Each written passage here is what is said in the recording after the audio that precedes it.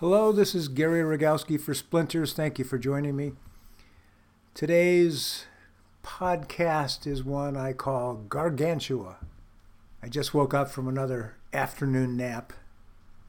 I, the slumbering giant, at least in my dreams, and this has been happening a lot since the move of the studio a few weeks ago. About 2 months of loading and packing and lifting and worry and very little sleep during it all. I've been thinking of changing my studio logo to a pillow instead of a chisel. Maybe a pillow and a lounge chair recumbent. Man, oh man, I have been sleeping. Hard since the move. It takes a lot out of you. I was going to say I was sleeping like a log, but I make sounds when I sleep, so what's the sound of one log in the forest deeply snoring? It was an effort. My thanks go out to many. Jesse, who was there to help me to the very last week.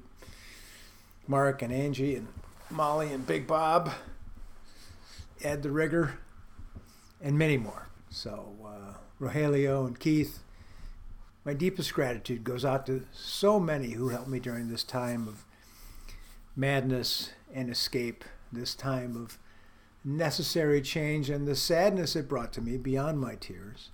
It was a huge task. It was a gargantuan task. And I thank all those who came by to help or to say goodbye. Although I'm not going anywhere, it's just time for a new version of me. It happens. Every 24 years or so, I make some big changes, and this was one where I really needed help to get out the door, so thank you. Note to Benny, Gargantua is a giant and character in a Rabelais 16th century story, a satiric poke at religious institutions and superstitions and lawyers. Seemed apropos to me at this time to use this as a title. I'm moving the studio from its 10,000 square foot home into a 600 square foot one. You do the math. I know it doesn't fit. So I've got pods and containers and a garage full of stuff, and yeah, that's how it goes. But I had to get my big equipment moved. And so here's a story about big equipment movers, because they are different. Trust me, they are different. Now, I bought a shipping container to store my lumber in, and I banded up the piles of this stuff, about 3,500 board feet, and then another 1,000 or so we stuffed in between those piles of lumber, and some benches that I kept, and other boxes of wood, and we filled about 2/3 of the capacity of the shipping container. Yeah, somewhere in that neighborhood. And it sat in the street next to the studio, 20 feet long. And it had been brought there empty by a power lifter. I bought this container months ago. And even then the prices were high, but evidently they've gone up. So you can't get computer chips or shipping containers. There you have it. COVID economics. Anyway, this shipping container sat in the street next to the studio, and the guy who brought it he was a power lifter. He had these giant arms and a tattoo crawling up his neck of a dragon or a griffin or, I don't know, maybe it was his bulldog, who was sitting next to him on the shotgun seat of his large tow truck. Sweet little doggy. Bulldog I could get to smile at me. This power lifter, not so much. He asked me, where did I want the container? And he was precise about this, because he promised me where that back end is now, that's where it goes. So I said, okay, could you move it back a couple of feet? Just to save my tired knees some steps. And he backed up his tow truck and then let the container hit. He pulled away, dropped the steel box exactly where he said. I smiled, said thank you, and off he drove. So we loaded it. And I have to stop right there to point out how funny language can be, because it took hours of labor to do this task of loading. And in a few words, I just described it. We loaded. Anyway, it was a big deal. I'll spare you the pain of that and tell you about the next mover who showed up. Now, this was the guy who was picking up the box and taking it up to my place in Lisle. And this guy showed up with a side loader. The other guy had a flatbed tow truck, and he just kind of pulled away, tipped the the container up and moved out from underneath it and dropped on the ground. This new guy came to the side, and he was going to side load it. I showed him what I had inside the container just so he could get a sense of it, and he said, it's going to be close. I'm like, oh boy. And the night before, Jubal and I had run the numbers on various species of wood, trying to figure out how much it was going to weigh, and we came to the really informed conclusion that it was going to weigh a lot. What that number was, yeah, it was anywhere between, I don't know, what was it 3 to 5 tons of stuff, and we were hoping he could lift it up. Jeremy was the name of this power lifter in his truck, and he said it'd be close, and so I prayed to the patron saint of heavy things. I think that's Saint Groan or Saint Grunt, or is it Grunty? I don't know. I get them confused. I just know, well, I think they're French. I don't know. Patron saints. So I was all loaded up with wood. I was there by 7 a.m. stuffing pillows of blankets and foam and wedges to keep the piles that didn't quite reach the doors from shifting. Check my straps. Jeremy shows up, parks his truck next to the box, and he looks up at the wires in the street. I asked him, are we okay? And he grunted. And either that meant no, or maybe he was praying. I'm not sure. He just said, they didn't give us much room up there. And I'm thinking, oh, crap, I never thought of the wires overhead getting in the way. But Jeremy went about his business, seemed to forget about it, and moved some levers and put out his 2 load stabilizers. These are these long arms that hydraulically stretched out from the truck into the street on both sides to stabilize them. Then he dropped these 2 arms with these straps and hooks on their ends, and each hook has a ball, like a big metal fist on it. It's not perfectly formed. It's just like a big metal chunk. And these things he drops down with his magical levers until they hit the pavement on the ground next to the holes in the bottom of the steel box, in the bottom of this container. And there are these spots where he can put these metal fists into the holes. 4 holes, 4 fists. And then he goes back to his levers and moves one to put some tension on the first strap, just a little bit.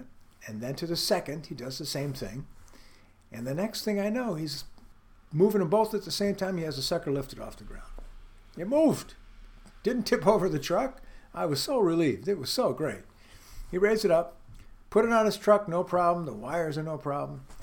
And then he told me he would be crossing the river and heading up the Washington side on Highway 14. So I finished my load, loading up my pickup truck, strapping that down, and got onto the freeway on the Oregon side, on I-84. So I'm cruising along, thinking about the next issue, getting him up the hill up to my place. And about 45 minutes later, I'm cruising along, and I see this really cool-looking truck, and it's like nothing I've ever seen on the highway before. You know, you see stuff on the highway, and you go, oh, look, like a lot of times you'll pass, headed east, these giant trucks, and they're carrying one long propeller for a wind turbine. And they're huge, and they have a little bit of curve to them. They're really cool. But this truck was smaller, and painted red, had big arms on it, and there was this big steel box on it. And I went, huh, that looks a lot like my box. And then I realized that is my box. And Jeremy hadn't gone to the other side of the river, and I pass him, and I sort of read the phone number on the truck, and I go, yeah, that's him. Anyway, he gets up the hill, no problem. I was worried about that. He gets up the hill, no problem, and he backs the truck up to set the container where I want it.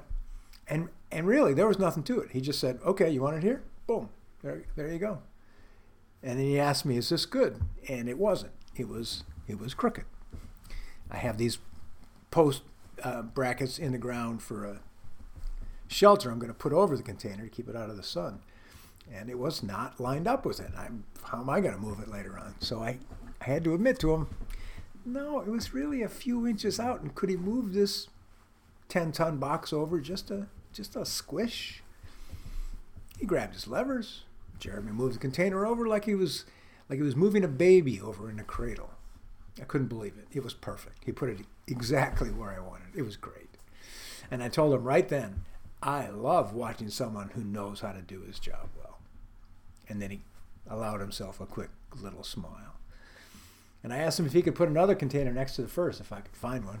And he said, yeah, if it was empty. So I'll fill this one container up once I figure out what's in all the boxes I've got packed and stored away. So I want to give you this simple word to the wise. Purge your shop every year. I did not. I just had a big space so I could just put stuff in it. Purge your shop. And then get folks to help you. Help you. You will need the help. I had to stop thinking that I could always do everything myself. I couldn't. I can't. I needed help.